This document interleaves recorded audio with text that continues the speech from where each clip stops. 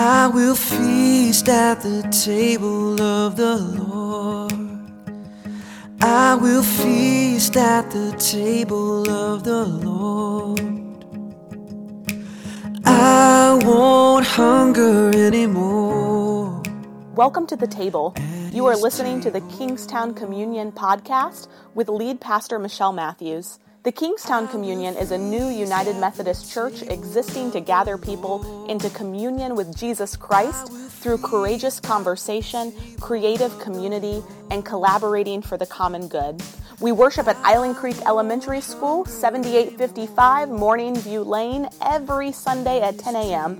For more information about upcoming events and opportunities to serve, visit our Facebook page, facebook.com/Kingstowne Communion. We're glad that you're listening along with us. If you live close by, we hope you'll join us for worship in person. And if you ever feel so inclined to help us by giving financially, you can do so on our website, kingstownecommunion.net. At the table of the Lord,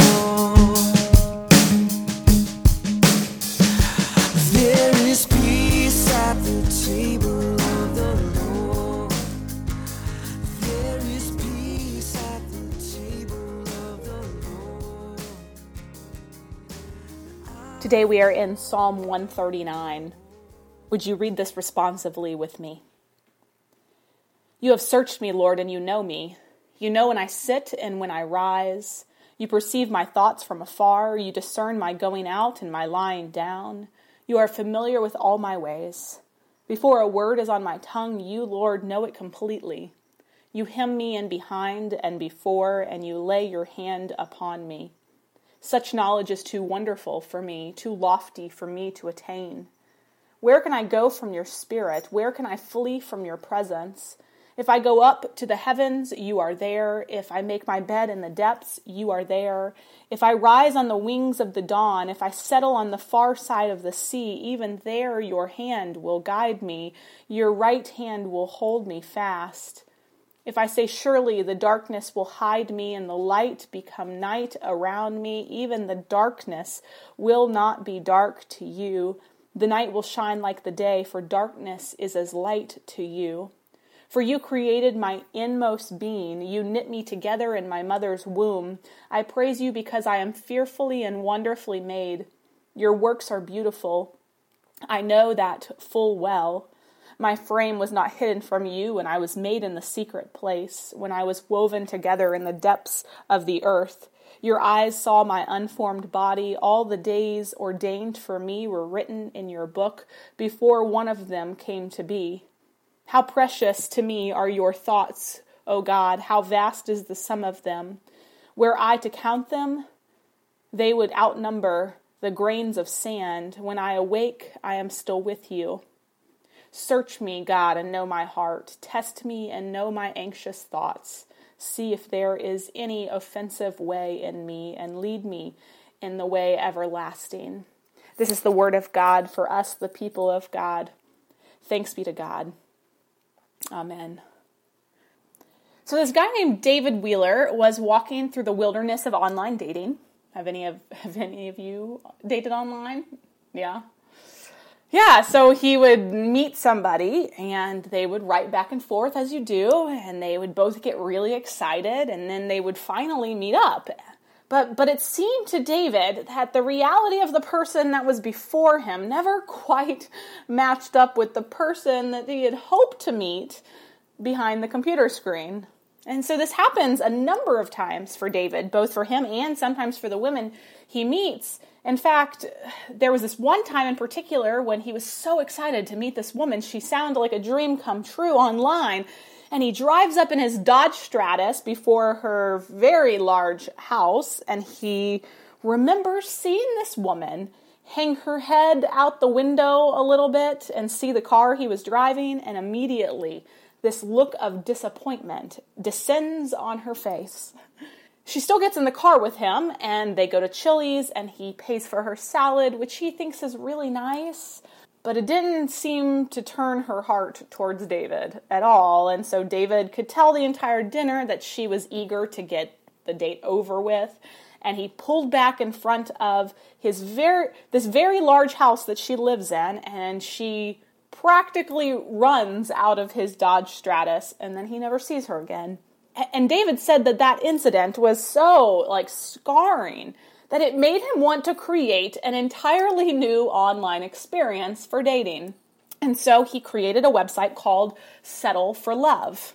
He wanted a site where people could share the good, the bad, and the ugly with themselves. So with each other, to make themselves known from the beginning so that there would be many fewer surprises along the way as people began to get to know each other.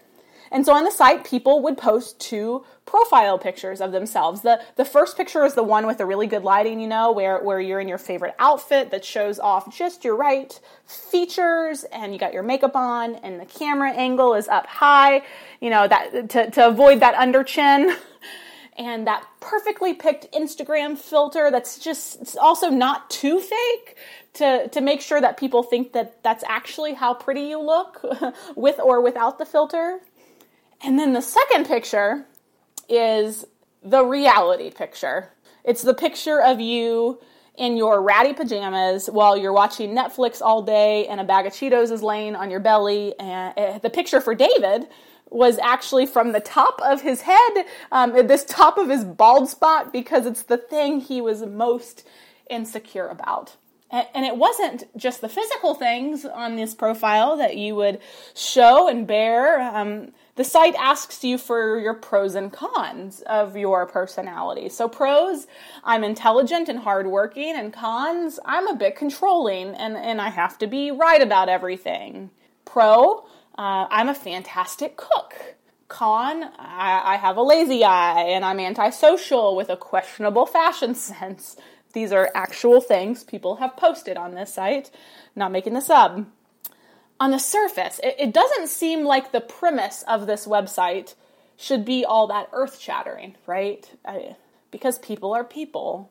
They have gifts and they have graces and they have things they feel good about and things that they'd like to change about themselves, except we live in a world where we work as hard as we can to mask those things about ourselves. Those things that we're insecure about, that we're ashamed of. And David's site, Settled for Love, and his search for love this way was deemed pretty extraordinary. He was featured on popular podcasts. He was interviewed on Good Morning America. David's website was newsworthy because the participants took the chance of unmasking themselves and of believing that by doing this is the crazy part, that in doing this, they would not be turned away or unwanted by bearing their selves, beautiful and the ugly. They believed that someone could see them for who they really were, unmasked, unhidden, fully seen, fully known, and still love them. Psalm 139, the psalm we read this morning, is about this kind of unmasking, this kind of being seen. O Lord, you have searched me and you know me. You discern my thoughts from far away. You are acquainted with all my ways. You know my inward parts and you know my frame, and my frame is not hidden from you, God. You see all my curves, all my imperfections. Search me, O God, and know my heart. See if there is any wicked way in me.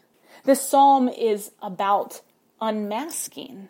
But the thing about this psalm, it is, in order to fully understand what it means for us, we first have to re-examine that initial story of unmasking. You know the story I'm talking about. That initial story of unmasking, it's right up front in Genesis. It's the very first story of unmasking we find at the dawn of creation. And this story of unmasking, well, it does not go well. Unfortunately, the story of Adam and Eve has often been used as a hammer. It's been picked up and pounded over your head. Maybe you had this story pounded over your head as someone tried to tell you how terrible human beings are, how disobedient we are before God. Or perhaps someone has picked up this story like a hammer and pounded it over your head to tell you how shady women are. Oh, those women who get us in trouble. How easily men like Adam can be deceived by us tempting Eve-like women. And as we've done this kind of hammer-pounding work, we've missed the heartbreaking beauty of this story that the psalmist would have certainly had in mind in writing Psalm 139. The story of what happens when we see ourselves clearly and how we react in ways that are harmful to ourselves and to other people, and yet the ways in which God continues to care for us and love us anyways. At the beginning of time, God creates the heavens and the earth, the birds of the air, the fish of the sea, the creepy crawly things on the land, and then God decides that there needs to be human beings made in God's own image that's going to tend to this land and creation. And so God creates Adam, and God shares this beautiful world with Adam and says, go and care for it, but there's only one boundary for you, just one. There's this tree in the middle of the garden, and it's the tree of knowledge of good and evil, and you should not eat from this. It's not a food that you know how to digest. He needs someone that can help him, right? Adam needs a companion. And so God sends him a companion. He needs someone who can care for the land with him, who can care for him, and so God creates Eve. And Adam and Eve, they open themselves up to one another. They reveal everything about themselves to each other. They reveal themselves entirely. They became one flesh, it says, and the story says that they were naked, and they weren't afraid to be fully exposed to each other, fully laid bare. They were fully known, fully seen, fully uncovered, bald spots and all before each other and before God, and they weren't afraid. And then this crafty snake slithers into this story. This was this creature created by God, just like all the others, and this crafty snake says to Eve, did God really say to you that you couldn't eat from that tree at the center of the garden? And Eve, who must have heard this story from Adam, she starts to do her own theological interpretation, which is something that we all do. She says, oh yeah, God said that. God said don't eat from it, don't touch it, don't sniff it, don't pass by it on a Tuesday afternoon, and if you do, you will die. Eve takes God's command, and she starts adding her own spin to it, starts drawing the boundary line even more deeply. And this crafty snake responds to her and says, you won't die. God's just territorial. God just doesn't want you to share the power and knowledge that God has. If you eat from this tree, you're going to see clearly. You're going to see what God sees. You're going to see good, and you're going to see evil, and you'll have wisdom, and you'll be fine. What could be wrong with having a little bit more wisdom, Eve thought. What could be wrong with seeing more clearly, Eve thought. And so she took the fruit, which looked delicious, and she took a bite, and Adam was there, and Adam took a bite too, and immediately, when they turned from this boundary set by God, their eyes were opened, and they understood that they were naked, exposed. They saw clearly.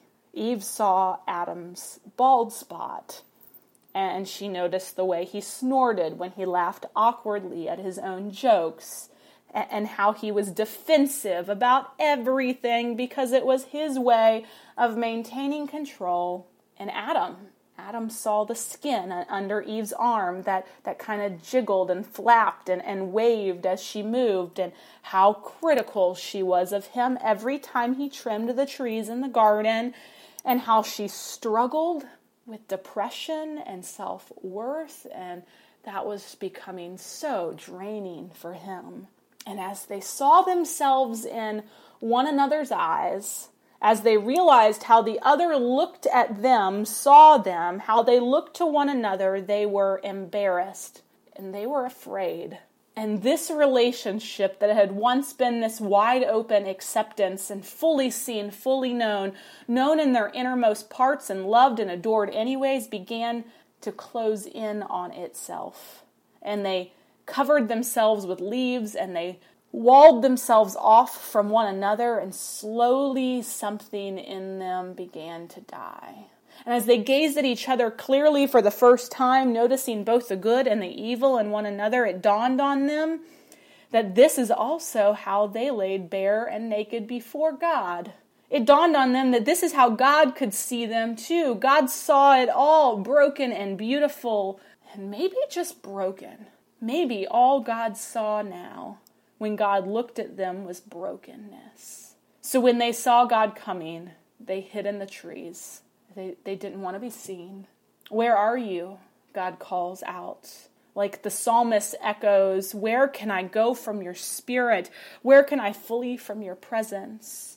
Where are you? God calls out. And Adam says, we heard you and we hid. We realized we were naked and we see ourselves now and we are afraid. And so we hid from you.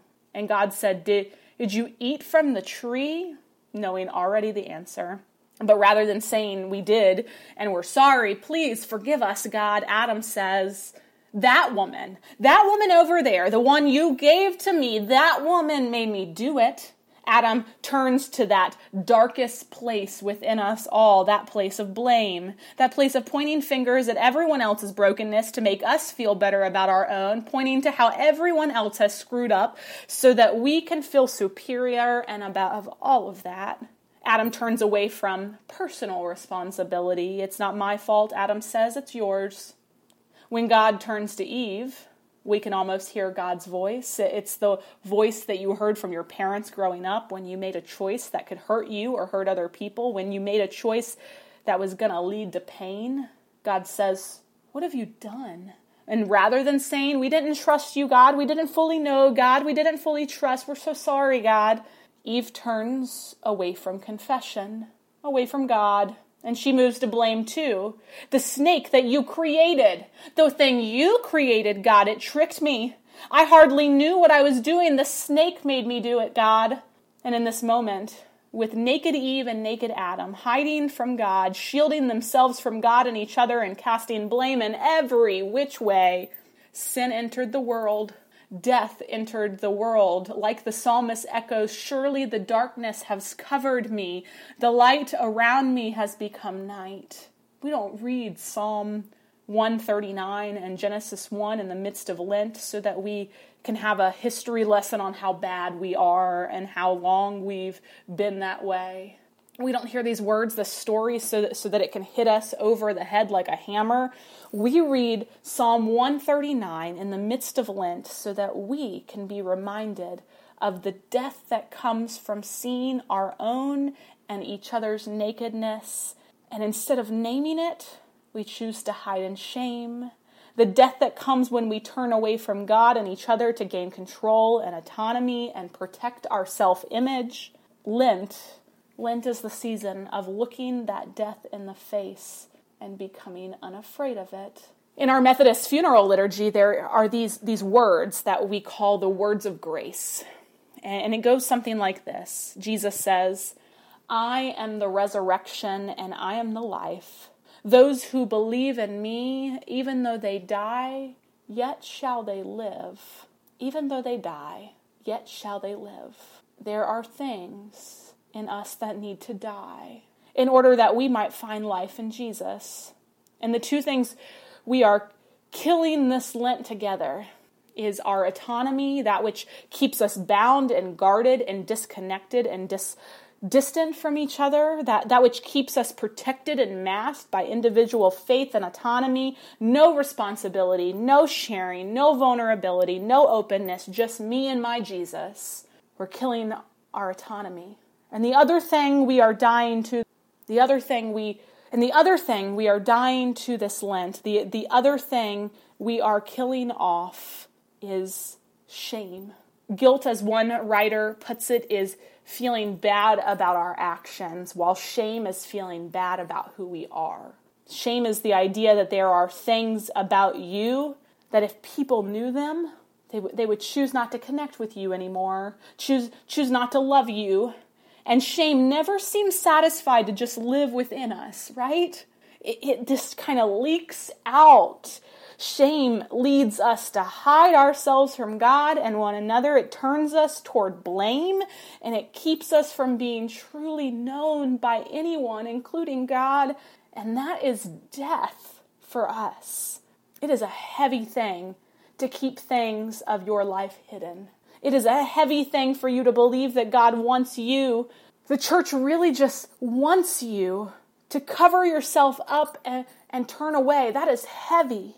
And it's not just important for us to let shame die within us, because if we can't believe that we can stand before God naked and unafraid, we're going to have a very difficult time allowing that of anyone else, right? It's going to make us incredibly uncomfortable to have people open up and bare themselves if we ourselves are not ready to be opened up and laid bare.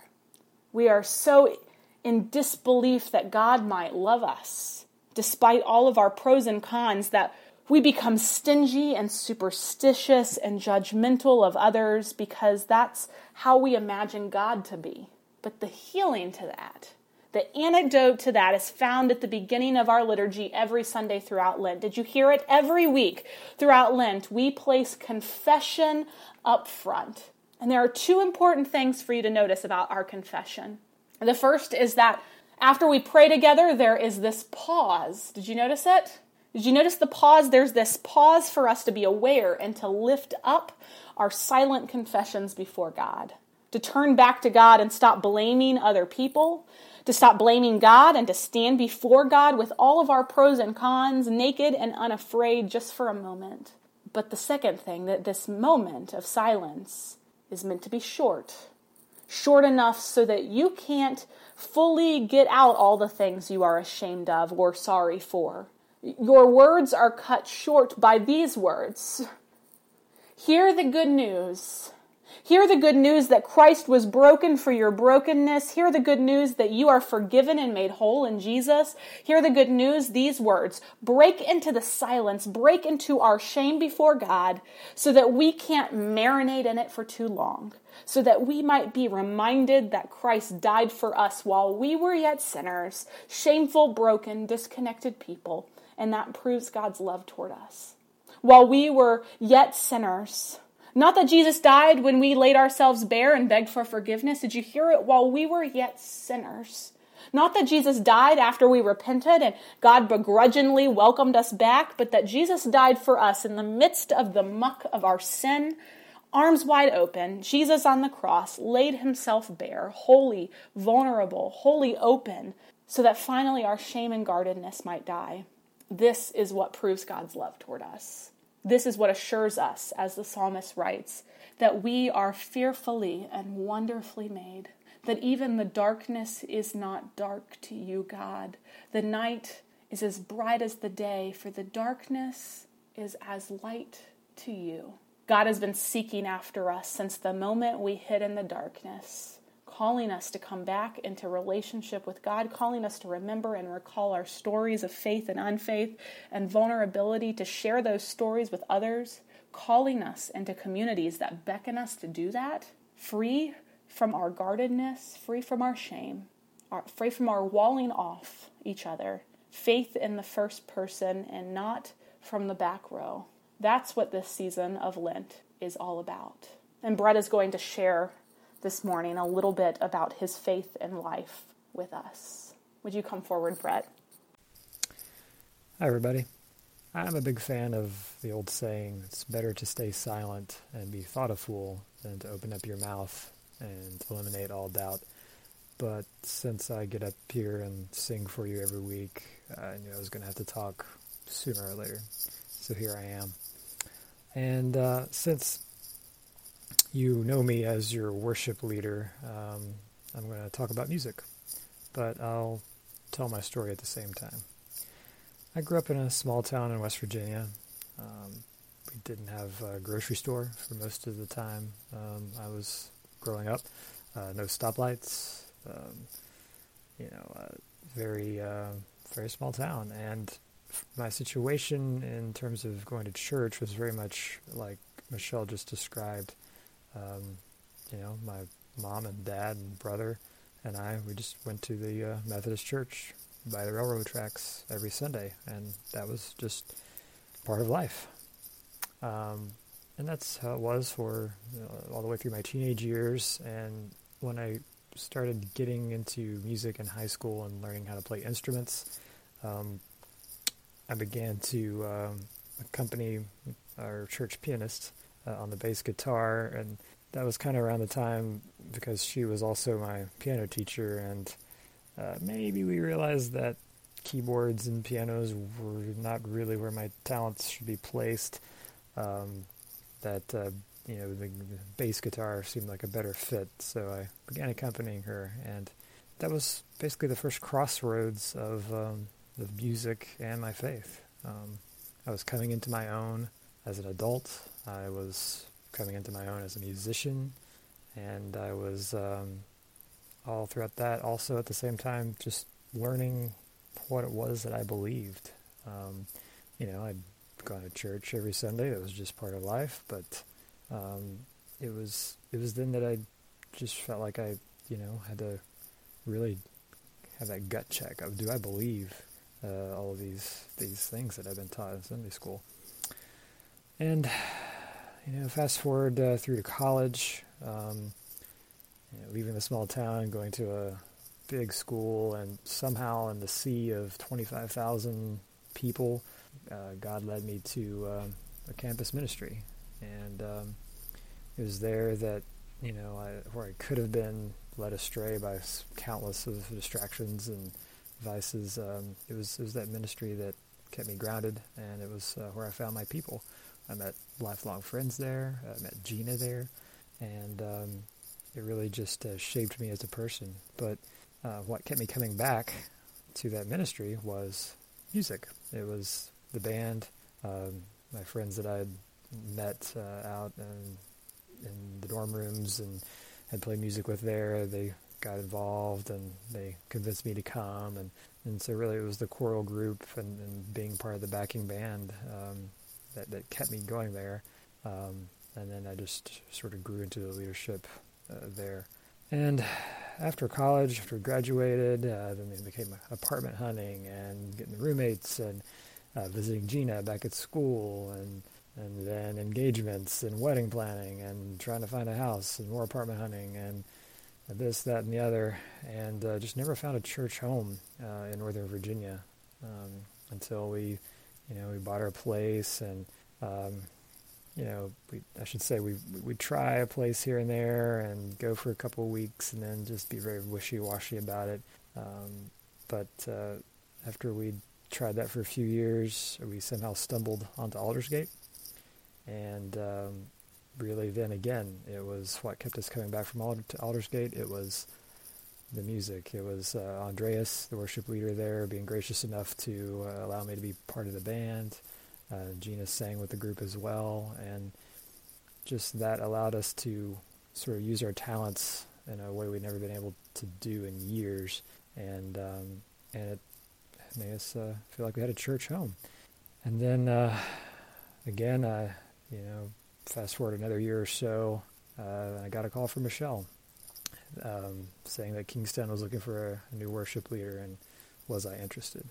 And this was something that certainly a job that I had not sought. It was not something I felt qualified for by any stretch of the imagination, but it just didn't seem to it threw me for a loop. It just didn't make any sense that she would be looking for me. But then looking back on it now, it made all kinds of sense. It made perfect sense. God had steered me using music all through my life. He'd informed my faith, but he put me where he wanted me to be. And so, of course, I had to accept. And, I apologize for you as the congregation learning to deal with me and really watching me learn how to do this job, to be your worship leader. But it's been a very exciting time kind of building this church with you, and it's an awesome responsibility that I don't take lightly at all. So I'll just leave you with this. As you have heard, I've had a very traditional upbringing.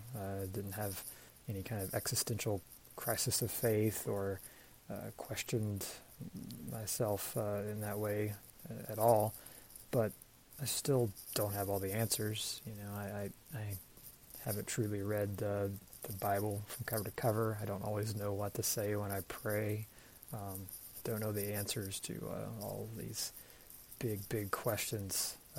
But I do have my faith, and I do. What I do have is the privilege of singing these songs to you and with you as we worship. But I guess in all of this, I just know that I am where I belong, and I know I'm where God wants me to be. And I think that's because the one thing I have figured out how to do is to just listen to the music. Thank you. There is peace at the table of the Lord.